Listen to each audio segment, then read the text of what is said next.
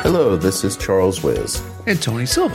And we are two teachers talking. This is where Tony and I get together, and we have gotten together for the 156th time to talk about teaching in Japan, teaching in Japanese universities, and issues that are of interest to us and hopefully have been of interest to you. And today we're kind of in the, I don't know what's the best way to say it, Tony, we're doing what everybody else is doing, which is talking about the Chat GPT, right, that has taken the world by storm. But we're more going to be talking about this in terms of our kind of ongoing discussion about machine translation and AI and English language teaching. But before we get into that, we'd like to wish everyone a happy new year and hope that 2023 is a wonderful year for everybody. We are recording this after Christmas, but before New Year's, so we're full of holiday cheer. Full of holiday cheer. We can just tell, Tony, you're just oozing it. So let's get started. And Tony, we're going to try to, talk about this in a way that maybe, hopefully, shed some light for teachers in a non-kind of, I don't know what's the best way to put it, panicky kind of hyperbolic kind of thing, because everybody's freaking out, right? It's the end of English teaching. It's the end of writing. It's the end of everything. It's the end of the world. And that's what it kind of seems like, because you and I are pretty plugged in, but there might be some people out there who, what are they talking about? So why don't you go ahead and explain? Oh, thank you. Well, you volunteered, right? I was just going to assume that people could assume Google. Everybody knew what we're talking about. Let's start this. Yeah, no problem. So anyway, there's this group, OpenAI, and they've been working on AI, artificial intelligence. They've been working on a number of different things. And one of the things that they've been working on has been the text to image AI thing, where you describe what you want, say, I want, Donald Duck in a kimono on a surfboard in Honolulu. And it's the AI will. Isn't that goofy, by the way? It's goofy, but I did Donald Duck.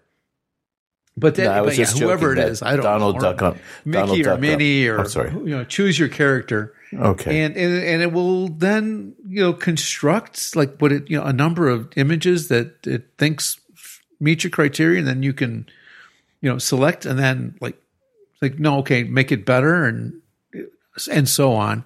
It's called DALL-E, as a Salvador Dali, right? DALL-E is what they call it. But they're also have been involved with not visual images, but with language and text, and it's one of many worldwide things called a large language model, LLM, where the computer or the program, the thing. The entity. I don't know what the entity kind of pulls vast, selections of texts and words, sentences, paragraphs, works, looks for patterns, establishes databases, connections between all of them, and then kind of builds like this huge knowledge base. And not unlike, for example, we've had, and we'll get, I think, to come up a little bit, will be, for example, Google search type of thing. Kind of same, kind of smarts behind that. It's like, well, you're asking for this. It's like, well, this seems to match this pattern. So he or she probably wants this too, or they probably don't want this, right? This year, behind closed doors, before it became public, they've been working on one of these models with the extra little kick of the ability of the machine to learn from human feedback. And with backtracking to the images a little bit, some of you might have played a game where I was years ago. You look and there's like faces of two people, 2 men or 2 women, back in the binary era. And it's like, well, which one is more attractive? And you vote. And then eventually, like 35 steps, 40 steps down, they have like the perfect woman or the perfect man. Well, I've taken some of that kind of technology, I'm guessing, with the text feedback and giving it back to humans and saying, okay, you asked for, a story about, I'll go back to, okay, we'll use Goofy this time. Goofy goes to Shangri-La and orders a Mai Tai and has a discussion with a mermaid. What was their discussion like? And the machine spits out a conversation. But then it's given to humans, and humans say, well, yeah, this is good, it's not good, or there's 2 things, and you choose one or the other, and it learns from the human feedback. That is the revolutionary piece. And they made the actually, I started playing with it last summer, but they made it public last month. November. I don't know.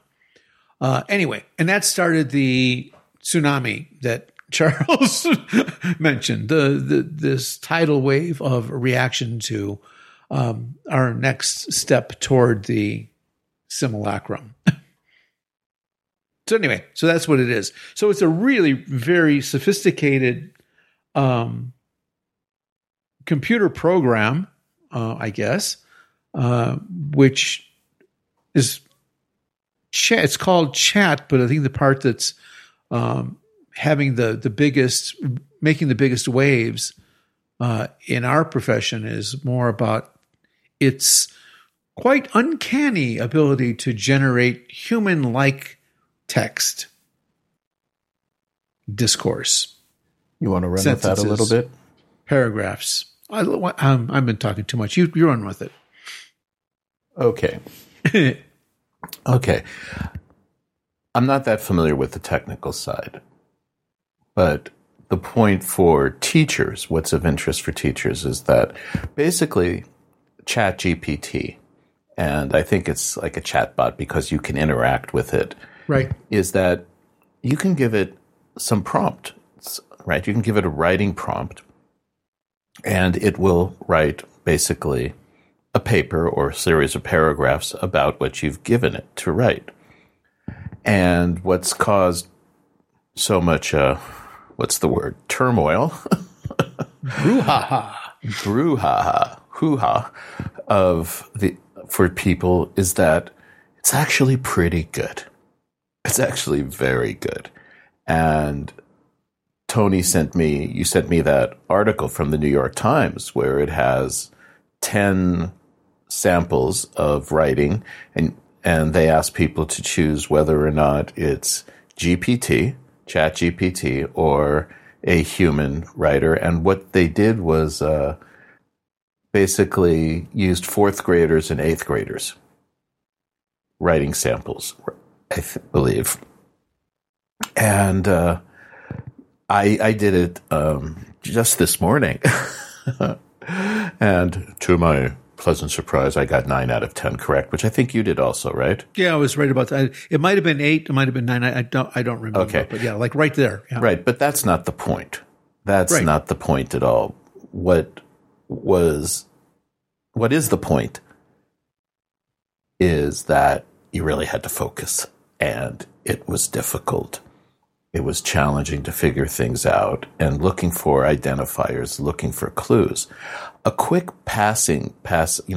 reading would have, I would have assumed that it was real, that it was an actual, there was a human behind the writing. But the important point is that this is not new. A lot, there are, I forget the exact name of the the app or the AI, whatever you want to call it, that actually has been writing news stories and news reports for a couple of years now. So it's not a new thing. But here's the thing for teachers, especially for language teachers, is not that Chat GPT, or let's just call it GPT, and this is GPT-3. I think it's the third iteration. And by the way, a little aside here, GPT-2, the second iteration, was not released to the public because the people behind OpenAI were concerned about malicious usage of the AI. Right, because the bot has no moral grounding. No moral grounding, but no context. Right. It doesn't understand. It only, it just like, scrapes the, text and discourse that's out there without any kind of judgment. Right. And that was the problem, I think, with Microsoft's chatbot from last year, was that within 3 to 4 days, it was spewing racist, misogynist, really outrageous, hateful stuff because it was being trained on what people were, the information or the data that was being taken. If you ask it, it's like, what's the ideal CIO for my new corporation? It's going to be a white male, 50 years old. But that would have been really mild compared to some of the things. Yeah, exactly. It did really spit out some ugly stuff. Yeah.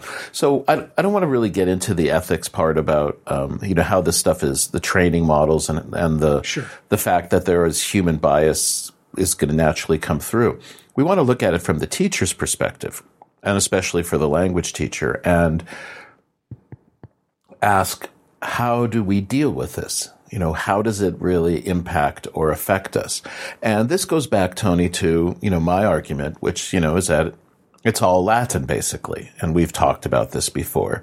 And where I say that, for most of the students in Japan, most of the university students who are required to take English, but will not use their English, or will not use English that much in their lives, and have no interest in learning English, this is manna from heaven. This is an incredible tool for them. A combination of machine translation, something like DeepL, put in what you want to say, and then send that to ChatGPT, and there's your essay. And what are teachers going to do? Because the thing that truly amazed me when I was reading the article that gave, the samples of a fourth grader or an eighth grader writing. And by the way, when they give examples, they say, okay, compare fourth or eighth grade. It doesn't mean that it's not capable of writing, let's say, college level essays. It actually is. It was an example of how they were giving it constraints, setting certain parameters. And what I found amazing was that the people who were setting up this test decided that they wanted to include mistakes. So they actually had directions to ChatGPT, for example, that said, and I think I'm quoting here, but add 1 or 2 grammar mistakes and some incorrect punctuation, and then swap 1 or 2 words for their homophones. Right. And it did that, this is the key thing here, right? Is that one of the ways that a language teacher in Japan would identify whether or not something is machine. It's too good. It's too good. But this is copied and pasted from somebody who knows how to write English. Yeah. Exactly. And this somebody is the machine now. Right. But the machine can actually include mistakes. Intentionally include mistakes. And I believe that you can designate how many mistakes. And I'm sure that after a while, somebody's going to figure out a way that, they'll figure out what's the proper ratio of, how many mistakes per words will get past most teachers. So the key thing here is that it can generate really high level, what appears to be human written texts, but it can be intentionally directed, and then follow through by including the errors. What is a teacher supposed to do? I mean, that was the thing that really stood out to me. And, it really does raise the question, going back again. If a machine can do this, a machine can generate a text from machine translated input. So the Japanese student enters their ideas, puts it into, let's say, DeepL or Google Translate, and then puts that into ChatGPT. How do we argue with them? How do we prove to them, that it's worthwhile learning to write, other than from, the point of critical thinking, logical organization, discovering your ideas? It's going to, I think, force people to really rethink how they teach writing. And I have arguments. I have things that I believe that I could say why we should still continue to teach writing. But I'm running on here. It does seem to raise some interesting questions that I think have to be dealt with and that no longer can be ignored, because there's been a number of times over the last 3 years where I've said, we're not dealing with machine translation. We're not looking at it. We're not, figuring out how does it impact teaching? How does it impact, learning? How does it affect students' motivation and need for learning English in Japan? And everyone has always said the same thing, basically, which is, it'll never be good enough. And now suddenly it's like, excuse me, but it is now. And what are we going to do? So I think it's good in the sense that it's really forcing the discussion and it can no longer be ignored. How's that for a long monologue? That's good. And that was all generated by my artificial intelligence. It was human generated. It was good. That we vouched that was human generated. But so I agree with the last part and I don't think that it's been ignored. I think people are talking about it. They're loath to do it, to act on this, but I don't think that they're ignoring it. But I'm no surprise to you, Charles. I look at this in a very, very different way. I look at because I played with this a bit, and it certainly is not good enough. It is impressive as hell, and it does produce very, very good English sentences and paragraphs that at first glance are indistinguishable from human output. And I'll say two things. One, it's not good enough yet, but it's really, really close. it's really, really close. It's really knocking on the door, and it is going to change everything. But nevertheless, I say this is the new tech boogeyman. This is the same boogeyman that when books were introduced, people said, oh, well, that's the end of learning because you don't have to learn anything now because you don't know something. You can just look it up in a book. Yeah, it's new technology, the new Gutenberg. It's like, oh, yeah, well, fine. Well, that's the end of knowledge. That's the end of education, science, and progress because it's all just in books now. You can look at it. And we saw it with books. We saw it with television. We saw it with AV equipment. We saw it with calculators and math. It's like, why study math? You got a calculator. You're not interested in math again. The internet. Why study history? You can just look it up on the internet. Smartphones in classes. It's like, oh, well, why would you have students use their smartphones? They just, all the answers are right there. History, math, geography. Why teach any of that? Because all that data, all that information, it's accessible to us anytime, anywhere. It's not just computers, it's on our phone and everything else. Foreign language, cognitive benefits, specifically decision-making. Naturally, the cultural aspect is not, understanding that, your world and your language is not the center of the universe. Different ways that the language changes how one thinks, that there's another way of seeing the world. There's another way of interpreting things. It's like, well, yeah, the student doesn't want to learn English. So what? He doesn't want to learn math. So what? She doesn't want to learn history. So what?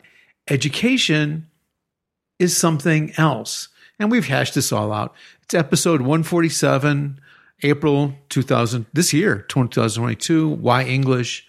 Episode 115, Bilingualism, the advantages there.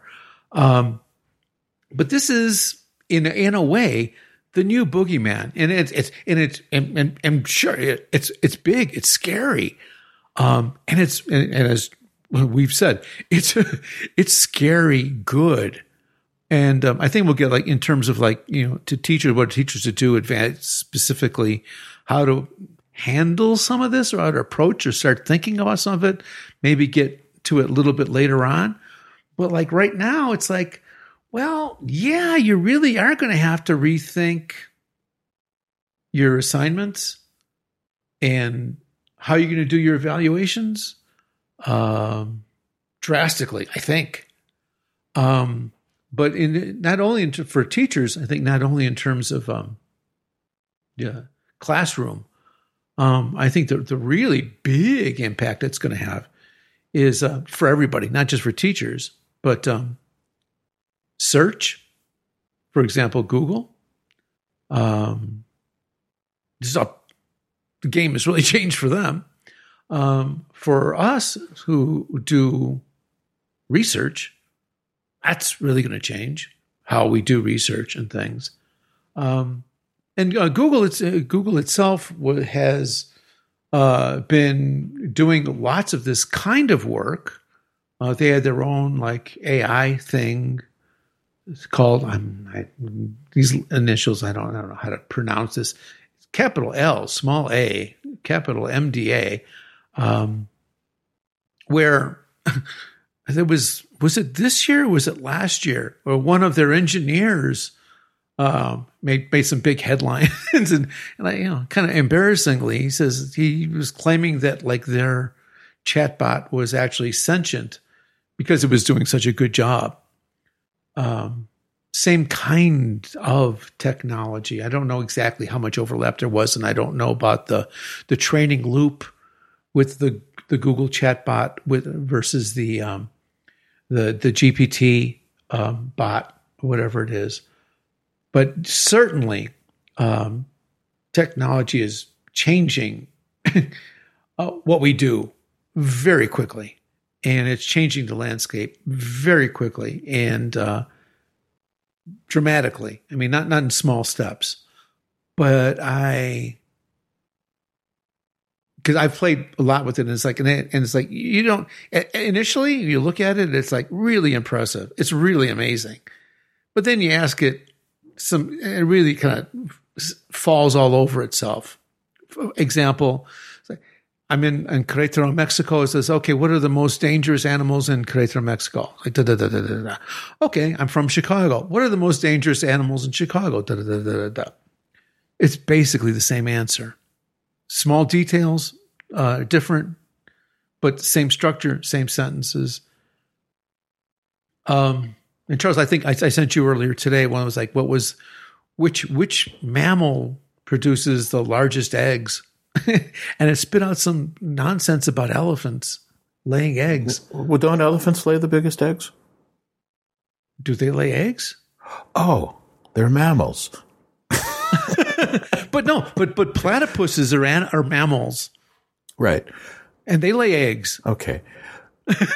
So yeah. So a really large platypus is the correct answer? I don't know. I don't know what the right answer is. I'd have to Google it. I'd have to Google it to find out what mammals lay eggs and which ones are the largest. I think it's only a platypus. I'm pretty sure. There is no other mammals that lay eggs. We have to Google it. Well, but it's certainly not the elephant. Well, we know that elephants don't do that, so.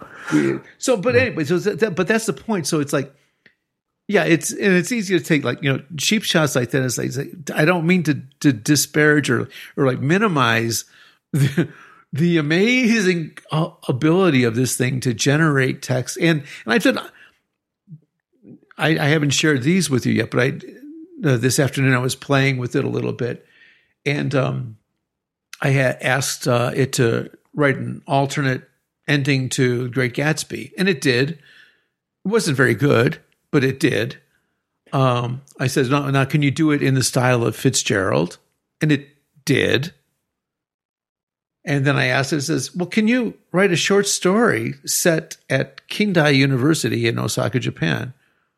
And it did. But it was, the story was completely generic. It talked about students at the quad. It talked about students, like their footsteps on the concrete walkways. Neither of which Kindai has. So, yeah, it's really changing the landscape, but it's not the end of the world that people are talking about.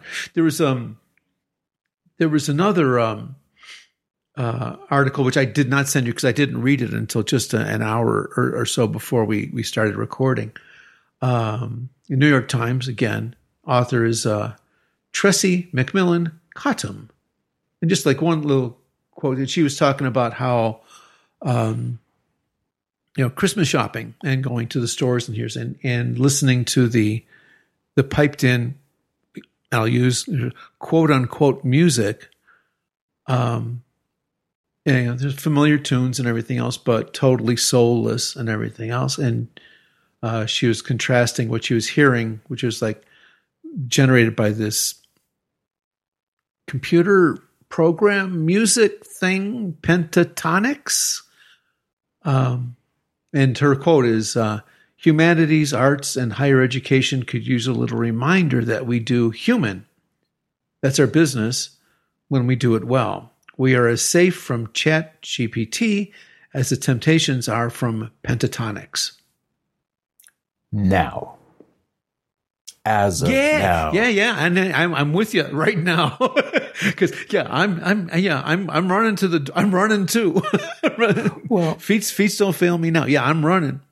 I think that it's a knee-jerk reaction, first off.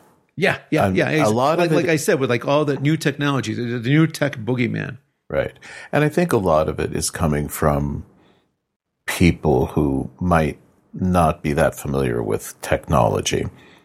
But I want to maybe give like a little sideways kind of parallel track. One of the ways to think about this is the use of AI in chess, for example. Okay. Right. And I think it was Deep Blue, the IBM computer that beat Gary Kasparov. I can never pronounce his name. Kasparov, I think. Yeah, I think. And that was this great moment, supposedly the defining moment when the machine beat a human at chess. And the way that machine worked was very different from the way, let's say, current chess AIs work. I think there's something called AlphaZero, which is built by Google's DeepMind, which also, I think, made a Go AI. And the reason I mention this is that there's two interesting things. Number one is that the chess AIs are now used for training purposes, like every grandmaster trains and plays against the AIs and learns new moves because the machine comes up with moves that a human would not come up with. Right. And this was, I think it's called Move 49 or something, or what happened is that when the DeepMind Go AI was playing, it made a move that nobody had ever seen before. And nobody could understand the move. And it ended up, the AI ended up winning the game. And it was an interesting moment that humans could not understand the move. Right. That there's this black box, that this mysterious thing that we don't know that's going on.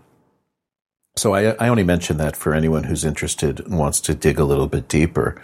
Well, that's where the real magic is, right? It's like when you're you're not just programming, like mostly what this is, like, scraping and looking for patterns and things, but not that part of it, but the learning aspect of it and teaching how you teach the machine to learn. That's where the magic is. Right. And that's why I'm not really panicking too much. Let me explain why I brought up the chess AI. So you take these grandmasters, people who are incredible chess players, and they train against these AIs. I can see putting a student at it, tell them to take out their computer or their smartphone or whatever, their tablet, and say, type in a prompt. I want you to write, about your day at school. And you have them actually use the, ChatGPT to generate, a paragraph about what they did at school yesterday. And it's going to be generic, as you point out, right? Because there's not enough detail. And then have the students start adding detail. For example, in the same way that it said add 1 or 2 grammar mistakes, say, include that I ate, I had toast and coffee for breakfast, etc. Yeah, my friend Jiro, yeah. Right. And I can see how that, for example, would solve a big problem for me, which is when I say, please provide concrete details in your writing. So, and then the student rewrites, and then they can, get feedback from other students. So I can, I don't see it as being this big, the end of the essay. What I do see it as being is the start of teachers relearning how to teach writing, especially the importance of writing as process. And I also see it as an incredible off-ramp from the one-way highway of the 5-paragraph essay. I can see this freeing up teachers. I can see this freeing up students to actually start writing with more, for lack of a better word, more idea freedom or freedom of ideas, and forcing the students to actually have to learn more about pragmatics, which I've talked about before, that with machine translation, that pragmatics, understanding the importance of register, situation, context, will be taught before we teach the mechanics of the language, which I think will also lead to increased cultural understanding, because we'll have to talk more about the culture. These are things you can say. These are things that you can't say. So that ChatGPT or these, chatbots are, I think, a really interesting learning tool. Now, given that we have Grammarly language tools, plus we have something like the Hemingway app, which can check for readability in people's writing, look at sentence complexity, etc., that these tools are available to students. And I, for example, am one who tells my students, please put your writing through Grammarly before you submit it to me so I don't have to fix your grammar mistakes or see the grammar mistakes. And there's a way to do that, to also say that students have to provide a report and say, Grammarly found the, this number of, let's say, past tense mistakes. Right. Yeah, exactly. Let me see. But also to make them reflect on it, not just send the screenshot, Tony. Sure. Right. Exactly. So in other words, people are, again, remember when Grammarly came out? Oh my God, what are we going to do? Mm-hmm. It's like, no, it's not what the tool does. It's what people do with the tool and how they use the tool. And now replace people with students. Instead of seeing this as this like incredibly bad thing, you say, okay, again, it's a new tool. How can we use it to teach what maybe we would have had difficulty teaching before? Yeah, so instead of having to spend a lot of time focusing on mechanics or the structure of a paragraph, right, I'm freed up now to think, you know what? I can focus more on critical thinking. Yeah. I can focus more on logical construction. I can focus more on the ideas for students to understand the importance of concrete details. Also, you're asking them to say, hey, you need to review what this thing wrote before you submit it to me. Yeah, good idea. Right. And we've both been there. We both screwed up that way. Okay. Sure. So in other words, what I'm tossing out is I think it's a knee-jerk reaction from people. There's nothing you can do to stop this.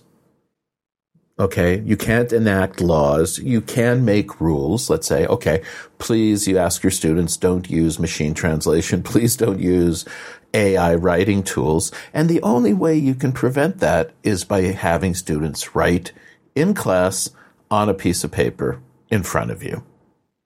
And what kind of writing are you going to get from students? Now, this also reminds me of people who, would tell students, don't use a dictionary. It's like, remember that whole thing? Like dictionaries were wrong and we don't want people to use dictionaries. Anybody would tell you, if you don't know a word, what's the first thing you do? Look at the word up in a dictionary. Almost every teacher would tell you that. I mean, I remember when people, there'd be exercises, activities, and you're doing fluency activities where you tell people don't use a dictionary.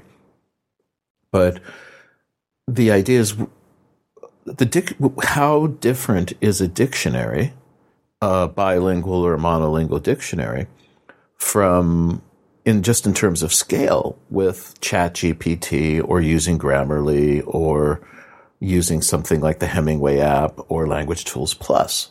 So think about how you as an educator, as a teacher, as someone who's teaching writing, given that this exists, how can you use it to teach things maybe that you wouldn't be able to teach before? And they might be that you're able to teach higher level skills, higher level writing skills to students who you could not teach that because you were so focused on just trying to teach them basic, writing mechanics of grammar and syntax and vocabulary, for example, and basic paragraph structure. I think it's a good thing.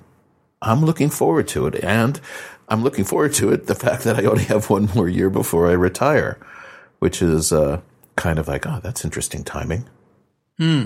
But I don't see it necessarily as a bad thing. I'm actually, since it is my last year, next year, for my writing class, I think I'm going to use ChatGPT.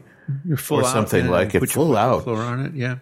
That all the essays have to be written by ChatGPT and really see whether or not I can get students to develop those critical thinking, organizational, logical, rhetorical, knowledge, those kind of, knowledges. So it'll be kind of fun. But that's how I'm approaching it right now. Well, I'm surprisingly, can't disagree with almost anything you've said. Wait, you disagree with nothing? I can't. No, I don't think I disagree with anything. This is a momentous moment. It's pretty weird. That's not what I expected. But no, I think you're absolutely right because it really does free the teacher. It frees the teacher to teach things as you said that wouldn't otherwise be taught, but also that you wouldn't be able to teach. But it also puts extra responsibility on the teacher to think it out and figure out how best to use that new tool in completely new new ways. It really it's difficult. So, but I'm with you. It's like, no, this is a great thing. I think this is fantastic. It's like another further step that what I've done in the classroom before is like when students are, writing in class, where it's like, no, use all the tools at your disposal because that reflects the way you're going to be doing things in the real world. And this is one of those things. And yeah, sometimes it's going to make it a lot easier for you. And sometimes you're going to get in trouble, for relying too heavily on the tool. As I was joking, as you were talking, like as you and I have, and as I do all the time now, like for example, with, my Spanish study and Duolingo is what I use. And I use dictation, and a lot of times I don't check it, and it's like that's not what I said. Or even I'll type something, and I know the Duolingo Spanish is, and this is how it goes. This is where the technology bites you and it helps you. And it's like I know the Duolingo Spanish is different from the Google Spanish, and it's like it's like okay, I'll put the answer. It's like, oh, is this really right? And I'll go to Google, and it's like no, you got to change this. All the particles in the wrong spot. And it's like, okay, fine. So I'll put it back and say, okay, give it to Duolingo, and it's like, no, it's wrong. It's like, yeah, that's what I wrote, because the Duolingo Spanish and the Google Spanish are different. And this is the kind, there's always going to be this kind of friction between the human language and the machine language. I say always, but I never say never say always. Someday. But but that's small stuff, right? And that's needs to be taken into consideration. But in terms of the big picture with the teacher and the student and the teaching and the learning, it's going to require teachers to rethink a whole lot of what they're going to be teaching and how they're going to teach and what the students are going to learn and how the students are going to, where they're going to learn it. Are they going to learn it from the teacher? Are they going to learn it from, the tech interaction? But like with UCharts, I think it's exciting. I think it's fantastic. I think it's a really interesting opportunity, and lots of it opens up all kinds of doors, I think. Yeah, I think it really does. And an example just doesn't deal with ChatGPT, but I'm very fortunate that I get to teach in a World Bank program at my university. And these are people coming from work who apply for the World Bank programs, and they stop working and they spend 2 years working on their masters. And this is like the perfect group of people to work with. And they're engineers, and they're looking at infrastructure management, and they're working on things like how to develop clean water programs, concrete erosion, for making sure that bridges are safe or roads are safe. I mean, just wonderful, wonderful people who are actually doing meaningful research. And I tell them, use Grammarly, use Language Tools Plus, use the Hemingway app, use any tool available. And one student said that they used Hemingway and the Hemingway app, which measures readability and sentence complexity, which is, of course, part of readability. And they said that this sentence is difficult to read, and they changed the word required to need. And they said then the sentence Hemingway app said, okay, now that sentence is fine. And they said, how are they? What should they do? And I explained that the value of that is not just blindly following it, but considering the recommendation, thinking about the recommendation, and then choosing whether to accept or reject the correction or suggestion. And I think you use Ulysses, right, Tony? Yes. Yeah. And that has the built-in style checker. Yep. Language Tools Plus, I believe, is included. And it gives you a choice to accept or ignore. Mm-hmm. And there are times where I just ignore, accept. Whoa, wait. And I have to really think about it. Mm. And that's valuable. That is useful. It's like any rule. It's not the blind application of a rule. It's the use of the rule as a, what's the word I'm looking for a basic, helpful tool, but that must at times you have to check and say, it's not working right now, or should I use it right now? And those are the moments of learning, I think, right? That's Schmidt's gap. I think he talked about notice the gap, which was to notice, I can't say this or I can't understand it. But that kind of gap, and I use gap not as in terms of a missing part, but maybe I should say that kind of pause, that kind of interruption that forces someone to think. It means that that's going to be learned. That's going to be remembered. That person, it also allowed us to go into an interesting discussion about the difference between the nuances and differences between require and need. And the other thing I want to just add about the Chat GPT thing is to ask most teachers and say, hey, if I gave you a choice to teach to your students syntax, grammar, and maybe paragraph structure, or give you a chance to teach critical thinking and logically organizing ideas and developing ideas into more concrete, learning how to express your ideas more concretely, which would you choose?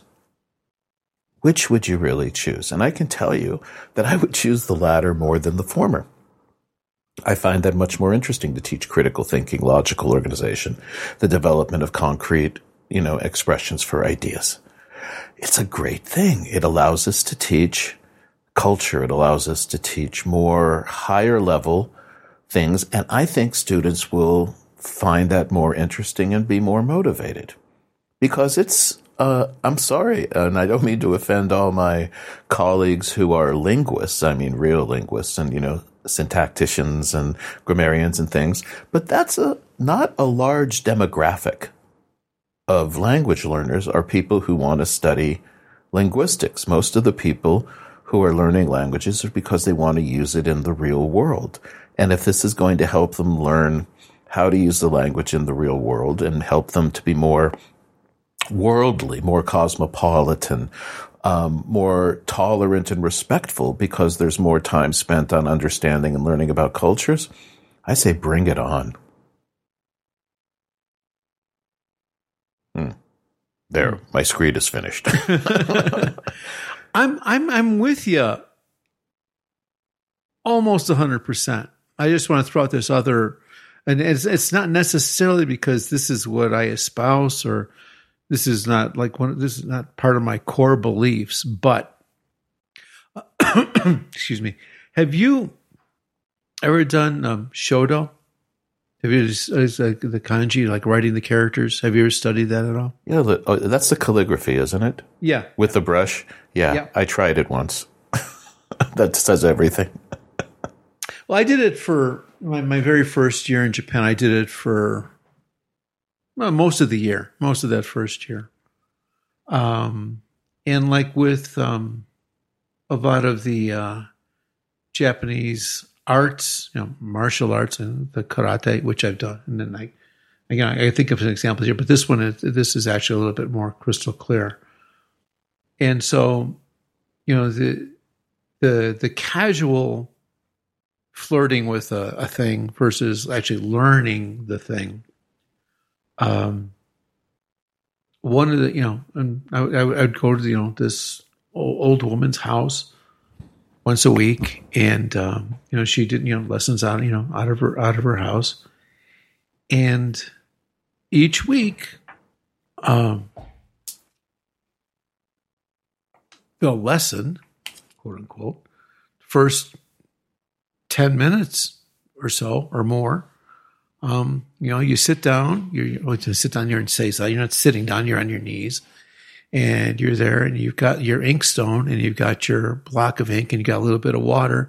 And first 10 or 15 minutes, you make your ink. Now you can buy a damn bottle of ink, but you can't.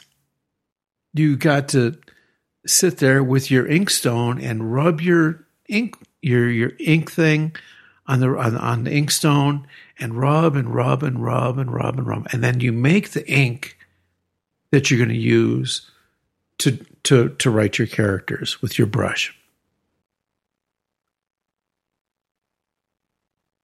Is that a wise use of time? Yes. No. Is it more important? Is it more? Isn't brush control more important than like sitting there and the hand that you're going to use to like write those strokes, wear it out, like rubbing this inkstone thing on there?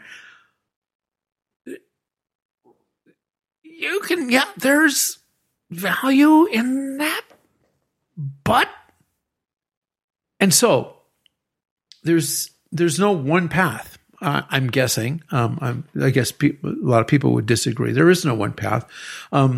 There is a value in the sitting down in the discipline of like making your own ink and then using that ink to draw the characters that to write the characters that you're going to do. On the other hand, and I guess it's maybe like it's an Eastern perspective and a Western perspective.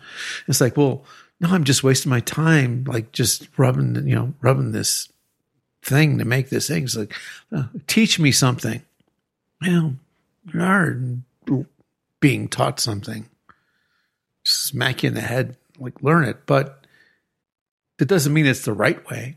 And it doesn't mean it's the only way. And I think that kind of parallels the situation we've got right now. And I think a really good analogy is in the 70s when suddenly transistors made their way to, like, maybe it was the 60s. I think it was the 70s. Portable calculators. It's like, whoa. It's like suddenly, triggering all kinds of, not just multiplication, but trigonometric functions. And I was like, this is all, I don't need to learn all this stuff. It's right here. Well, on the one hand, yeah, you're not learning you're kind of shortcutting the basics, but it allows you to do these other things and at a more macro level. How valuable are the basics or the underpinnings? And it's like, well, you can, pretty much write a really good computer program right now without really knowing a programming language. You certainly don't need to go to, to basic program. I don't mean basic, but like fundamental machine level computer language to write a great program because But are you saying that there's no value in knowing how that machine language works? No, that's not what I'm saying, or what you're saying. And I think this is exactly your point. Some cases it really is useful and beneficial and maybe sometimes necessary to get down deep into the very gut level, machine level basics of language or foreign language or thought or anything else. But at the same time, for most folk, it's not necessary. And it's not only convenient, but beneficial to be able to keep all that in the background and concentrate on the macro and make beautiful things, whether it's a sentence or an image or a computer program. Well, I completely agree with you. There we go. There we go. How weird. Yeah. Because remember we were talking, we thought we'd be coming at this from very opposite ends. Yeah. In response to that, Tony, a couple of things. One is that both you and I enjoy cars. And I used to work on cars, and I know you used to work on cars. And, I've put, engines into cars and, done brakes and everything. And I was fortunate that my father was quite a talented and creative mechanic. But my wife doesn't even know where the hood release is in the car. But she can drive where she needs to go. She can do her business. And I think that we're at a point where we really do want to ask the question of, does somebody need to understand how a car works? Do you need to understand how electricity and light bulbs work so, to use it? And this is the key. What do we need for using or usage? And what do we need for understanding? Who needs what? Who needs the understanding? Who does not? Who needs basic tools for using something? And I welcome this discussion for especially writing, that we are going to be forced as educators, as writing teachers, as people who teach writing, to really have to engage with these ideas. And I think it's going to be a really exciting few years as we really begin to struggle and find answers to interesting questions about what is really important for us to teach in writing and who. And I'm hoping that this will force people to actually, I guess the word's bifurcate, right? Language teaching for those people who truly want to learn and understand the language, and those people who need to have the tools so that they can use the language when necessary and needed in their lives, but it's not their daily driver. That would be a very interesting development, and it would be something I think that would be very welcome and healthy. Because it would be good. It would be good for a lot of people, maybe for everybody. Yes, but that dual track thing would be a very interesting idea. Yeah, I've been talking about machine translation for the last 5 or 6 years, I believe, pretty much on a constant basis with the people I work with at my university, and been arguing that, why are we teaching writing, English writing at our university, but students are not required to take a Japanese writing class, how to write an academic paper in Japanese. I mean, something's seriously wrong here. That's very wrong. It's unbelievably wrong. And I've been talking I have a colleague, and he's a linguist, and he's a really, really, really bright guy. And, PhD out of, an American university in linguistics, and engaging, thoughtful, and one of those people who, whenever there is a conversation, he's not arguing, but it's a discovery process for him. And for a while, he's been kind of taking the position, that, I don't think, he's been disagreeing with me about the need for teaching English. Because I say, look, if there's machine translation and most of these students don't use it. And then the other day we were talking, and, given all the changes in the Chat GPT, he mentioned, he goes, maybe, you're right that we actually have to start thinking about whether or not we should be teaching English in the university and how we should be teaching it. So I think that the real value of the Chat GPT is that people can't ignore the issue anymore, and they're really being forced to deal with it. And I think that's really good, because I think a lot of people, especially the English educators, a lot of the ones that I know, I think they've been putting their heads in the ground, And those are the ones who are panicking, right? They're panicking, and their panic is a knee-jerk reaction against. And I want to say to them, you want to keep yourself in a job? Use this as a tool. It's a boon for us. It's a benefit for us. But you're going to have to completely retool your entire program. Redo the entire way that you approach the job and the way you teaching and stuff. So, yeah, we're running. I had a couple of fast ideas I want to throw out there specifically on that end, just so that, because, just something practical for things. But in terms like for teachers who are maybe panicking, but just said, like, use the technology, right? Examples, give them output from like the chat bot and have them critique it. It's like, okay, what's wrong? What do you like about this? What's good about it? What's bad about it? Mm-hmm. Have the chat bot spit out 2 different products from the same prompt, and have them, individually or in groups. So which one is better and why? Work it backwards. Have the bot spit out an essay, and have them work it backwards. Make an outline. Why did it do it this way? What's there? It's like, because that's what it does. That's what the GPT does really well. It can throw out like a perfectly structured essay. It's like, you want to teach how to structure an essay? It's like, okay, here's one, backwards engineer it. Here's the essay, outline it. Can I add something to that, Tony, real quickly? Yeah, please. Which would be reverse engineer it by giving them the output and say, what's the prompt? There you go. Take it all the way back to the beginning. Take it all the way back to the beginning. Here's the output. And what's the hypothesis? What's your thesis statement? Right. What's the prompt? What are the parameters that were included? And there you go. What's the position the person is arguing from? Yeah. Again, unbelievably valuable. Sorry I interrupted you, though, but I just wanted to toss that not at out. all. Absolutely. It's a great idea. And so in terms of assignments, right, it's like the one thing that the AI can't do, it can't really this is going to come to bite me. It's going to bite me.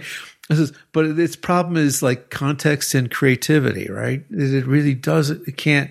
I proved myself wrong again today. It did create like an alternate ending to The Great Gatsby, but you have to assign creatively. Your assignments have to be creative. You have to be creative in what you assign, and you have to require creativity. Have them not just. Again, it's like I quit before. So why teach history? Everything's on the internet. It's like, yeah, well, you don't want to report facts. You have to have them do something that requires some kind of creativity, something that hasn't been done before, something that the bot can't scrape from some things before. Harder and harder to do, as we've noted. Originality, same thing, right? It's like instead of having it. So for example, I said I had the write a short story about like a specific university in Japan. It's like, well, if there's nothing specific about the university that you're talking about, or if there's like again the quad, there is no. Most universities in the United States they have a quad, and in England too, I'm guessing. Japan, no. So, no one knows what you mean when you talk about like I'll meet you at the quad. No, and so that type of thing, shifting from product to process. If you're going to make a writing assignment, you walk them through each step. You delineate what the process is going to be, and you grade them on the steps in the process. And you don't let them change the topic in the last week and then have them submit something that's been written by AI. No, because then if you can do that, but then they give up all their points for their thesis statement and their outline and their first draft and their second draft. So, I mean, again, people are panicking. It's like that's like just really basic kind of adjustment and stuff, but I mean, that's short term. And as you've said, very eloquently, how this is forcing all of us to really step back and rethink what it is when we teach. What, how, what, where, how, all of that is certainly shifted. And it's not some big evil monster that's destroying our jobs. No, it's a really big shift, and it changes how we're going to do everything. And it's I think easy for me to say I'm retired, but a real interesting challenge. I think it'd be fun. Okay, well, I'm going to end it on a cynical, negative, but in all actuality, really positive note. Oh, okay. Which is, anyone who teaches in Japan knows that there are, syllabus changes, curriculum changes. And they seem to come down the pipe every few years. And I have complained so often to my wife and a few other people, and with you, Tony, I've mentioned this, that I really believe all these changes in Japanese university education are cosplay. They're performative. Oh, of course. They're on the surface. And I think people have no choice now. That having to deal with what ChatGPT has just brought to the surface is going to force people to make actual, real, meaningful changes in curriculum that will have a positive benefit. And I think it's not going to be cosplay, because There's no choice because, what can you do? Say, okay, any student who uses machine translation or any student who uses a writing AI will fail because of plagiarism. It's like, how are you going to solve that problem? And of course, there are ways, digital, what are they called? Watermarks, digital watermarks. And there are, I think it's called, what is it called? Huggingface, maybe, .com, which will let you put something in and tell you what's the likelihood of it being machine AI generated. But, yeah, you mentioned it. The point of it is, it's like putting everything through Turnitin.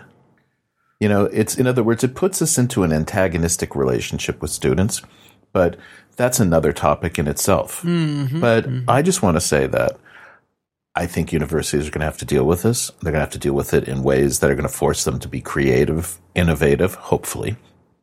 And I'm really looking forward to that. And I'm going to stop talking on that note. Well, I'll just add to that. It's like, I think that's extremely optimistic. Because do you mean Charles, overly as we optimistic? talked about, like I don't have the number of the episodes, but it's like failure by design. It's like, Charles, it's only English. It's only foreign language education. But what I don't see anybody responding to this at all. Well, I mean, it's gonna happen eventually down the trip, down the pike. Yeah, it'll have to happen because the teachers. It's going to be driven by the teachers themselves. It's not going to be driven by the admin because it's only English, Charles. But and I'm sorry, that's very okay. cynical. But here's how I think it'll play out, Tony. And I said I wouldn't. I'd stop talking real quickly. But I think this is another podcast. But I'm an admin person, right? Needing to cut costs. I don't need to teach English writing anymore, and I can still teach it. That's what they said with AV when they had AV equipment. It's like, oh, we don't teach it. We just put an AV. Oh, right. That's the film strip. The film strip projector, right? Yeah. This is going to radicalize teaching, but the AV film projector obviously couldn't work. But I think this is going to force English teachers and the people who are running English programs in the universities to have to really force themselves to justify and, give really good rationale for continuing programs. Because I could just say, I just say cut the program. If students can use machine translation and ChatGPT to write something, exactly. And they're never going to speak, now you're going to, and so I think what it's going to do is it's going to really force people to start thinking about how to justify themselves. It's kind of like, in a sense, the humanities, right? The humanities is really being forced to justify themselves, right? At universities. And, for a variety of reasons, it's a whole separate topic. But I don't think it's a negative thing to ask people, justify your teaching. Justify the program, because instead of thinking of it as a negative, to say, okay, let's dig deep. Let's see if we can find new ways, new reasons, and new rationale for things. But, okay. Should we wind it up, Tony? Let's wind it up. Okay. So. And I'll just ask people to, not ask people, but just remind people that I will, we talked about several different articles and things. If you do look at the website, twoteacherstalking.com, I will provide links to those articles. I will also, though I think it's against their rules, but you know me and rules. I will include a link to PDF of some of the questions that I've asked the GPT and their answers. Why is that against the rules? Fun.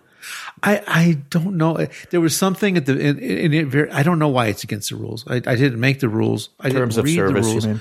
I just saw something that's like, you can't share blah, blah, blah. And I didn't read it. Okay. Well, be careful. I knew I wasn't going to listen to it anyway. But we saw that in the New York Times though, where they published the ChatGPT thing. So I've seen it. So yes. And our listenership. So, okay. Yeah, you guys want to bust me? Come and get me. Okay. Down here in Mexico. All right. And I would like to remind people that we'd be really interested to hear what they have to say, what their thoughts are. Yeah, so please contact us at Two Teachers. It's a hot topic, right? It's kind of hot. twoteacherstalking@gmail.com, and that's all one word, Two Teachers Talking, right? Yep. And let's wrap it up. I'm Charles Wiz. Tony Silva. And Happy New Year. Happy New Year from Two Teachers Talking. Yeah, this wasn't such a bad one unless you were in Ukraine. But everything else is COVID, not as bad. Economy, maybe not as bad. Natural disasters, not so bad. Inflation getting better, maybe. Yen on the rebound, really good for me. Yeah, it's good for all of us over here. People back in the classroom, except for our brothers and sisters in Ukraine, not such a bad year. Let's hope that that gets resolved in 2023. Okay. All right, Tony. Well, Happy New Year to you. Happy New Year to us all. Okay. Be well. All righty.